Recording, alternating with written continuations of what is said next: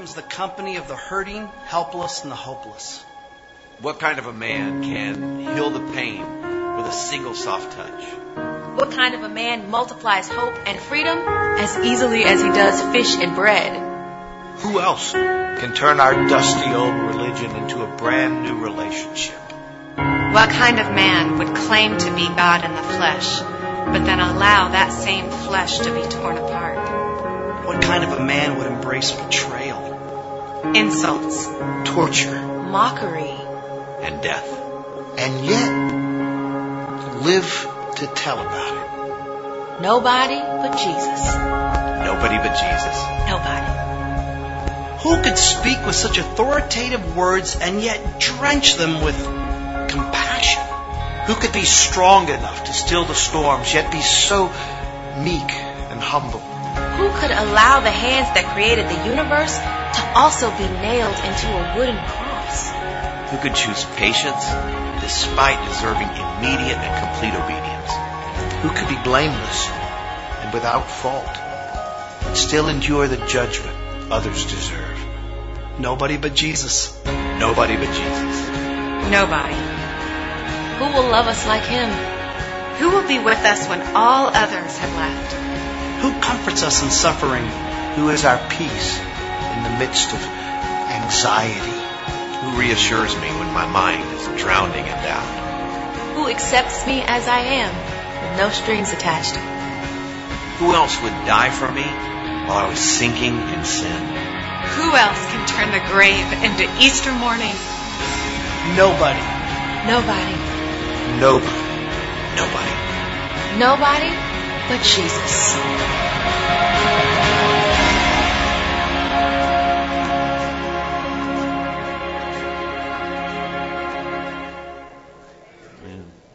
I hope and pray that you know Jesus Christ as your personal Savior. No matter what you're facing in life, that you realize that a lot of times we pat each other on the back and tell each other that, hey, I'll pray for you, and that you love each other, but a lot of times just a cliche. We think, well, that's cute, that's just a saying. We find out whenever you have a personal relationship with Jesus Christ, it's more than a cliche. It's more than just a quaint saying. And that Jesus is all you need. He's everything. He's everything in your life, and when you stop living for this life and start living for the next, you realize that life is more than this. Life is more than just a short 70 to 90 years. Because we blink and it flies by and we realize, where did life go? And this is all this is about, is getting ready for the next life. As you open your Bibles to the book of 1 Corinthians chapter 2 and verse 1, the Bible simply states here, we'll just read the first few verses, Paul just trying to simplify the gospel. He's telling this church that he had started, that he loved very much, that was struggling. Matter of fact, this church had kind of gotten the cart ahead of the horse. Their priorities were out of whack. Things weren't going smoothly. And folks, a lot of times that's the way our lives are. Our cart gets ahead of the horse. Our priorities get out of whack. We forget what it's all about, what church is all about, what our worship service is all about. That's nobody but Jesus. And life can be that way. When you boil it down, it's nobody but Jesus. And he says here in this particular passage, "And I, brethren, when I came to you, came not with excellency of speech or of wisdom, declaring unto you the testimony of God. For I determined not to know anything among you, save or except Jesus Christ and Him crucified. And I was with you in weakness and in fear and in much trembling. And my speech and my preaching was not with enticing words of man's wisdom, but in demonstration of the Spirit and of power, that your faith should not stand in the wisdom of men, but in the power of God." Father, may your word be magnified and uplifted. Father, may it be about you, totally about you, nobody but Jesus. In your precious name we pray. Amen.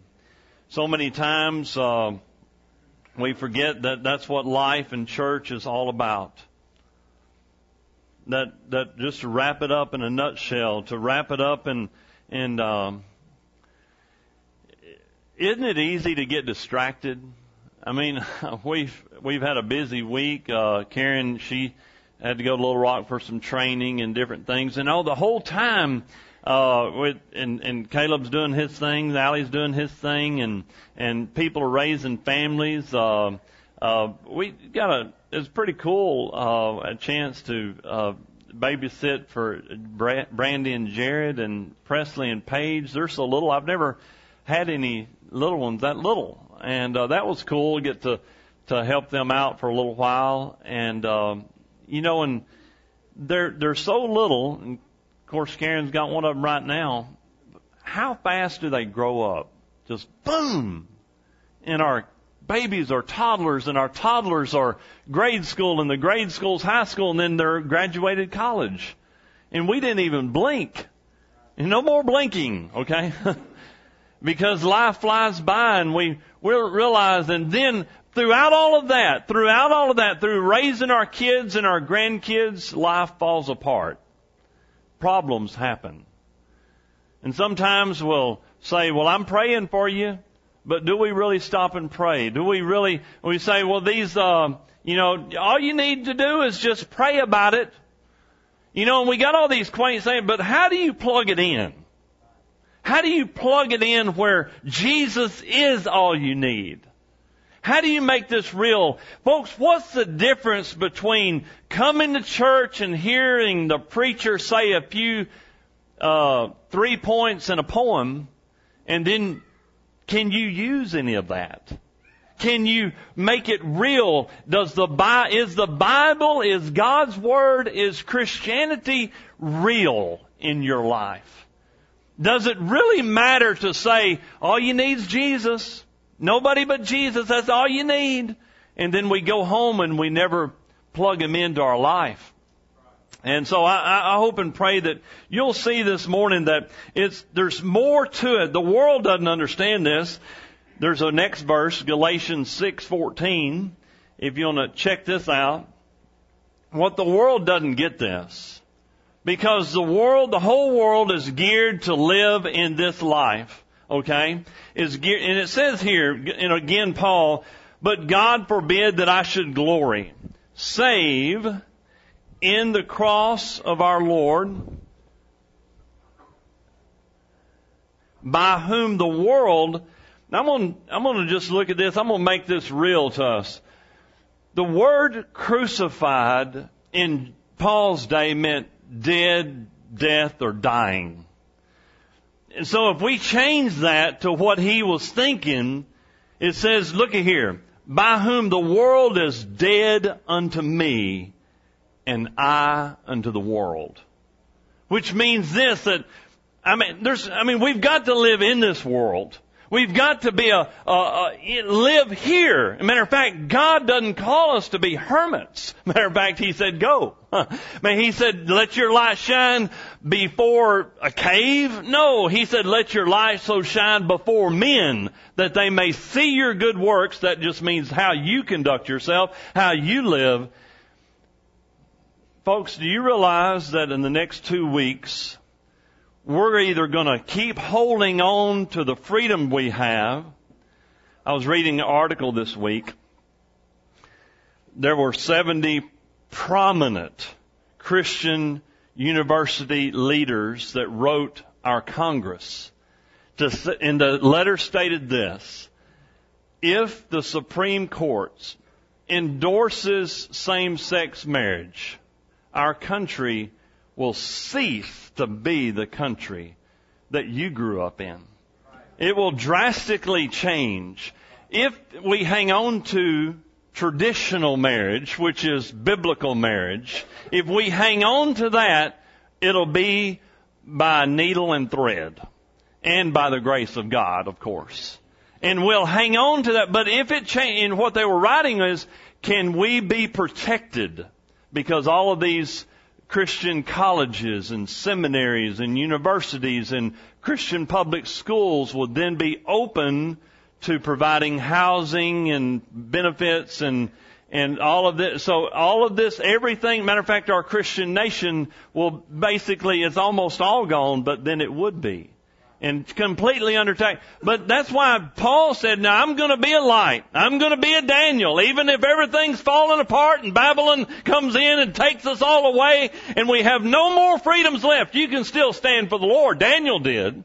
There's lots of people in the Bible who stood for the Lord even by being surrounded by a government that was no God, atheistic government, or even a pagan government, or ever how you wanted to describe it. But you can be, and so Paul said, for me to live is Christ, and I should glory in Jesus. And he goes on to say, as you look at this, that we shouldn't be mixed up with the world. And the Bible says in another place, it says in James 4, and it's not in our outline, James 4, it says that the world is not our friend. Whosoever be a friend of the world is an enemy of God. Turn now to 2 Corinthians 4:15. When you feel Jesus is all you need, when you feel like giving up, Jesus is all you need. He's basically trying, again, the church at Corinth, trying to give them some encouragement. And he says this: for all things are for your sakes, that the abundant grace might through the thanksgiving of many redound to the glory of God. For which cause we faint not. And that means we don't give up. And it means in another translation, we don't lose heart. But though our outward man perish, yet the inward man is renewed day by day. For our light affliction, which is but for a moment, worketh with us a far more exceeding and eternal weight of glory. While we look not at the things which are seen, but at the things which are not seen. For the things which are seen are temporary, but the things which are not seen are eternal. Now, I just want to, before we go, and the Bible didn't have any chapters and verses in it whenever Paul wrote it down as just one long letter. Before we go to the next verse, which is in chapter 5, just talk for a minute. What is this saying? What is this saying to you? Sometimes I feel like giving up. And what that means is my walk with Christ worth it? Because why?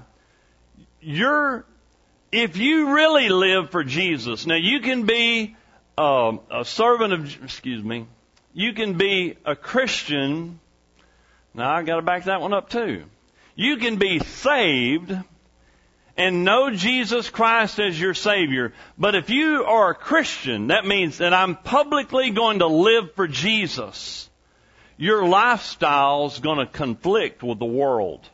You're not going to talk like other people talk. You're not going to do what other people do. You're not going to act the way other people act. Matter of fact, people will, if you really live for Jesus, people will get under conviction when you walk in the room. And they'll cover it up by doing this. They will make fun of you. They'll mock, well, here comes Mr. Goody Two-Shoes. Well, here comes somebody that thinks drinking is a sin. Well, here comes somebody who, I remember 14 years ago they said a cuss word. And you're trying to, none of us, you're trying to live for the Lord, but you feel like giving up whenever the world attacks you. And then you're trying to live for the Lord, the world's attacking you, and then all of a sudden, you don't have enough money to pay a bill. All of a sudden the car breaks down. All of a sudden your health goes crazy. All of a sudden this falls apart and you wonder, Lord, where are you? Why aren't you with me? You feel like giving up.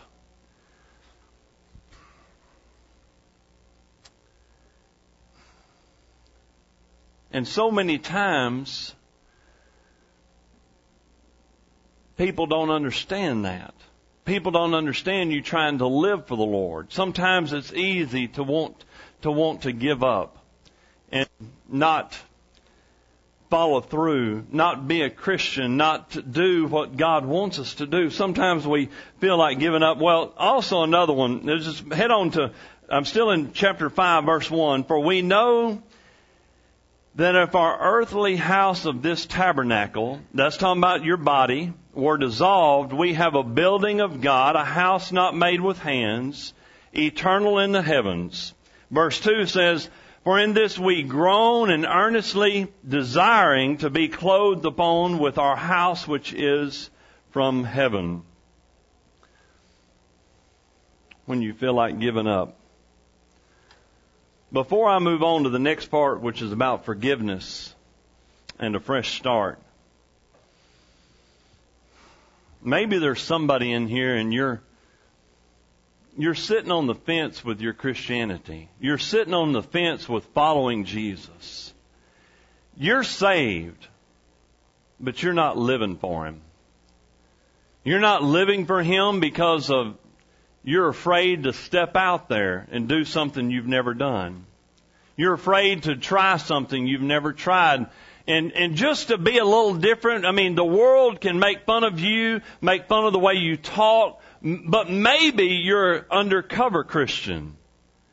And every now and then you let a few cuss words fly. Every now and then you have a drink. Every now and then, if you're single, you may have sex outside of marriage. And your life, basically what you do is I want enough Jesus to make me feel good, but I don't want to stick out in the world. I want to be like everybody else. I want to have some fun.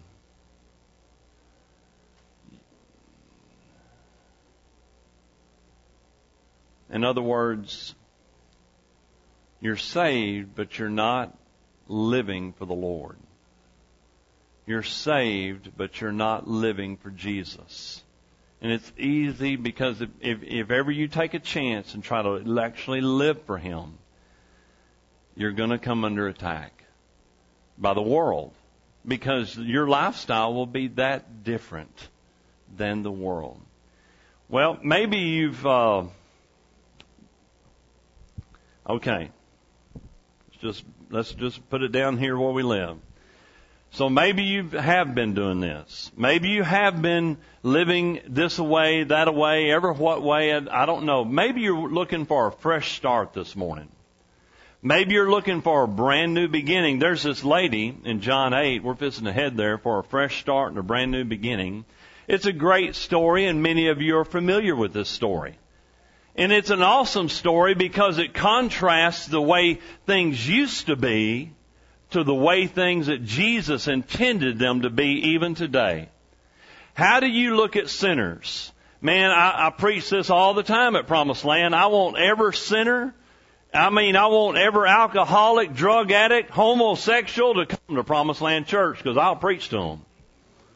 I'll tell them about Jesus. I don't care what sin you've done. I don't care how bad your life is. I don't care what you're facing in life. Just come on. We've got a place for you. Now, some people have a problem with that.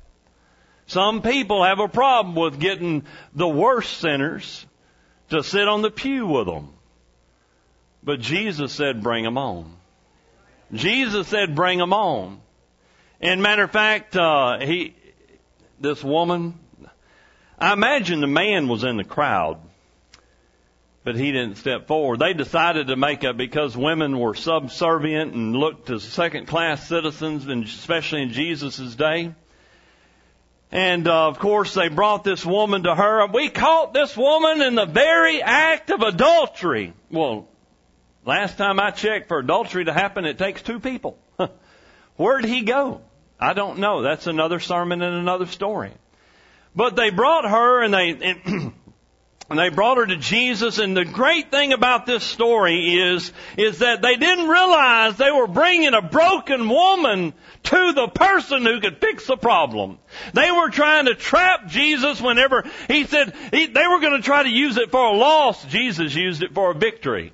They were going to try to use it to bring a hammer down, and he used it to bring the anvil of justice, and he gave forgiveness, and he gave a fresh, clean start to this woman. And they all picked up stones, and they said, the law says to kill her, and these stones were softball-sized stones, and we're going to take her out. That's what the law says. And they were trying to trap him.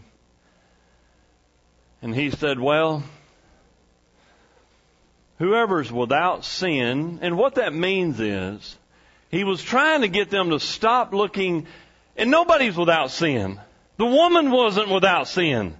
And nobody in the crowd except for Jesus was without sin. And they all had these rocks in their hands. He said, well, whoever's without sin, let them cast the first stone. And all of a sudden, the stones started dropping. Thud, thud, thud, thud. Jesus is writing something on the ground. And the Bible says in John 8:10, when Jesus lifted himself up, he saw nobody but the woman. And he said unto her, Lady, where are your accusers? Is there nobody to condemn you? In verse 11, she said, no man, Lord. And Jesus said unto her these magical words, neither do I condemn thee. Go and sin no more. The only hands that held no stones that day were his. And by the way, here's the good news. They still hold no stones today. Jesus is all about a fresh start, a new beginning. And I hope and pray that you will allow him to give you a new beginning this morning. Maybe you've been caught in sin. Maybe you've been messing around with the world. If you will come to him broken. Folks, this morning, I stand before you as a sinner, a broken man, and a broken preacher. But I've met the one who fixed my life. And I'm going to point you to him also. Let me show you a man who can. Let me tell you about my Savior who can give you total forgiveness and a fresh, clean start. Nobody but Jesus can do that. Well, lastly, when you're facing horrible news, maybe even death. The last 10 years that I've been here at Promised Land, there have been several that have been diagnosed with cancer. And some people, that used to be just that's still horrible news. Horrible news that you realize that you've got this, that you know you're going to have to fight. You've got, sometimes getting cancer used to be a death sentence. But folks, did you realize that you and I in this room are not the only ones who face death? We're not the only ones who faced horrible news. And whenever if your life is not falling apart right now, praise the Lord. But if it ever does, people have walked that road before also. People have been there before. And we see here in this story, this famous story in John chapter 11, verse 32. And I call these verses right here, when you're facing horrible news, and then I'm going to wrap it up still in John 11, whenever you're facing the second death. There's two deaths everybody will face. And I'll face one. We're all going to die. But my Jesus has died once, so I wouldn't have to die twice. That's pretty cool. Did you hear that? My Jesus has died once, so you and I don't have to die twice. In John 11:32, the Bible says, when Mary was come where Jesus was, Jesus had three very close friends who were not of the 12 apostles. Mary and Martha, they've got a couple of famous stories in the Bible, and Lazarus, who's their brother. And anyway, Lazarus they were headed to help him, but Jesus hesitated. He allowed Lazarus to die. Now, matter of fact, if you read the whole chapter, it seems like Jesus is lollygagging around.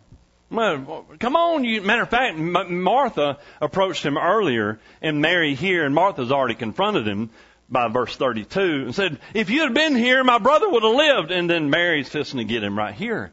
If you'd have been here, my brother would have lived. And a lot of times we seemingly blame God, and we say, God, why don't you intervene in my life? Because this is horrible news. Can't you do something, Jesus? But he did that with a purpose. See, no matter whether you're talking about cancer, whether you're talking about a flat tire, or a blown water heater, or in Trey's case, a leaky roof. No matter, I don't know how your leaky roof's going to give glory to God, but we'll figure it out later, okay? But no matter what you're facing in your life, if you've got a blown tire or cancer, God can take your bad news and make something good out of it. Now you would think, well, matter of fact, Mary, we'll get to it in just a second, she says, well, I know he's going to live again one day. Talking about the second resurrection, or the resurrection, and for us. But she was kind of being, it's seemingly a little bit silly, but he says, listen, no matter what you're facing, it's so God, my Father, can get the glory.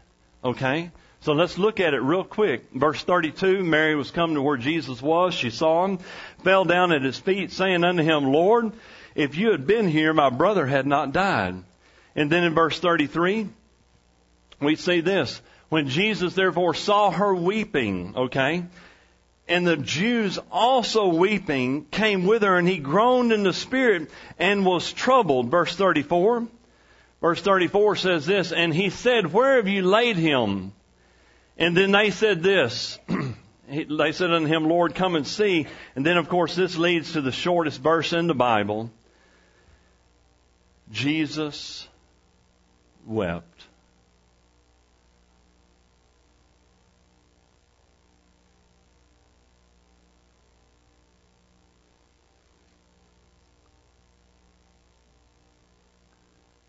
Have you really...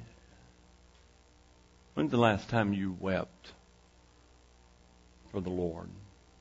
Did you know He weeps when you weep? Have you ever thought about that? That the sorrow, the heartache, and the anguish. I've seen some people, even here at Promised Land, that have wept to the point that there was no tears left. Jesus has been through everything you've been through. He has wept and cried huge tears. Verse 36, the Jews even said, "Behold how He loved Him." And some of them said, "Could not this man which opened the eyes of the blind have caused that even this man could not have died?" Jesus, therefore, again groaning in Himself, He came to the grave. It was a cave, and the stone lay upon it. Jesus said, "Take you away the stone." Martha said, "Well, hang on a second. That's going to be a pretty bad smell." That's what that's saying. That's going to be a pretty bad smell if we take away the stone. Verse 40 said, "Said I not unto thee that if you would believe, that you would see the glory of God?" And they took away the stone from the place where the dead laid, and Jesus lifted up His eyes and said, "Father, I thank Thee that Thou hast heard me." In verse 42, the Word of God says this, "And I knew that Thou heard me always, but because of the people which stand by, that I said it, that they may believe that Thou hast sent me." And when He had thus spoken, He cried with a loud voice, "Lazarus, come forth." The Bible says it. He cried out with a loud voice, "Lazarus!" I mean, can't you just feel the heavens tremble whenever He cried out? And some people said if He had just said, "Come forth," and everybody that had ever been dead would have came out of the grave, that would have been a sight to behold. One day Jesus is going to do that. He's going to come down and says, "Everybody that's been saved, come on up here." Amen. That's called the resurrection. That's called the rapture. That's called whenever Jesus comes back. And if you know Him, one day you're going to come out of the grave. Now, He came out of the grave with a fleshly body. But we're going to come out of the grave one day with a glorified body. And he that was dead came forth bound hand and foot, and He said, "Loose him and let him go." Well, maybe you may be talking about the second death. If we back up in the chapter to verse 23, when you're facing the second death, Jesus is talking to Martha here. And He said, and she had already said, "Hey, if you'd been here, my brother would have lived." In verse 23, Jesus said, "Well, yeah, your brother will rise again." And Martha said, "I know that he shall rise again in the resurrection on the last day." Well, Jesus said unto her, "I am the resurrection and the life. He that believeth in me, though he were dead, yet shall he live. And whosoever liveth and believeth in me shall never die. Believest thou this?" And folks, this is where it all comes down to. Wrap up this whole sermon. All we need is Jesus. And He asked the question, if you believe in me, though you die, you will live again. And He said, He asked her, "Do you believe?" And she said in verse 27, "Yea, Lord, I believe that Thou art the Christ, the Son of God, which should come into the world." All you need is Jesus. As we prepare for our hymn invitation, Brother Bruce comes and our musicians get ready. Whatever the Lord's laying upon your heart this morning, all you need is Jesus. Let's pray. Father, I thank you for this opportunity that we have this morning. And I thank you that your word tells us that the gospel is simple. And Father, that all we need is Jesus. Nobody but Him. Maybe someone needs a fresh start and a new beginning. All we need is Jesus. Maybe life has fallen apart and we've gotten some horrible news. All we need is Jesus. Maybe we need to be saved. We've never placed our faith and trust in you. All we need is Jesus. Nobody but Jesus. Let us look to Him and look to you. In Jesus' name we pray. Amen.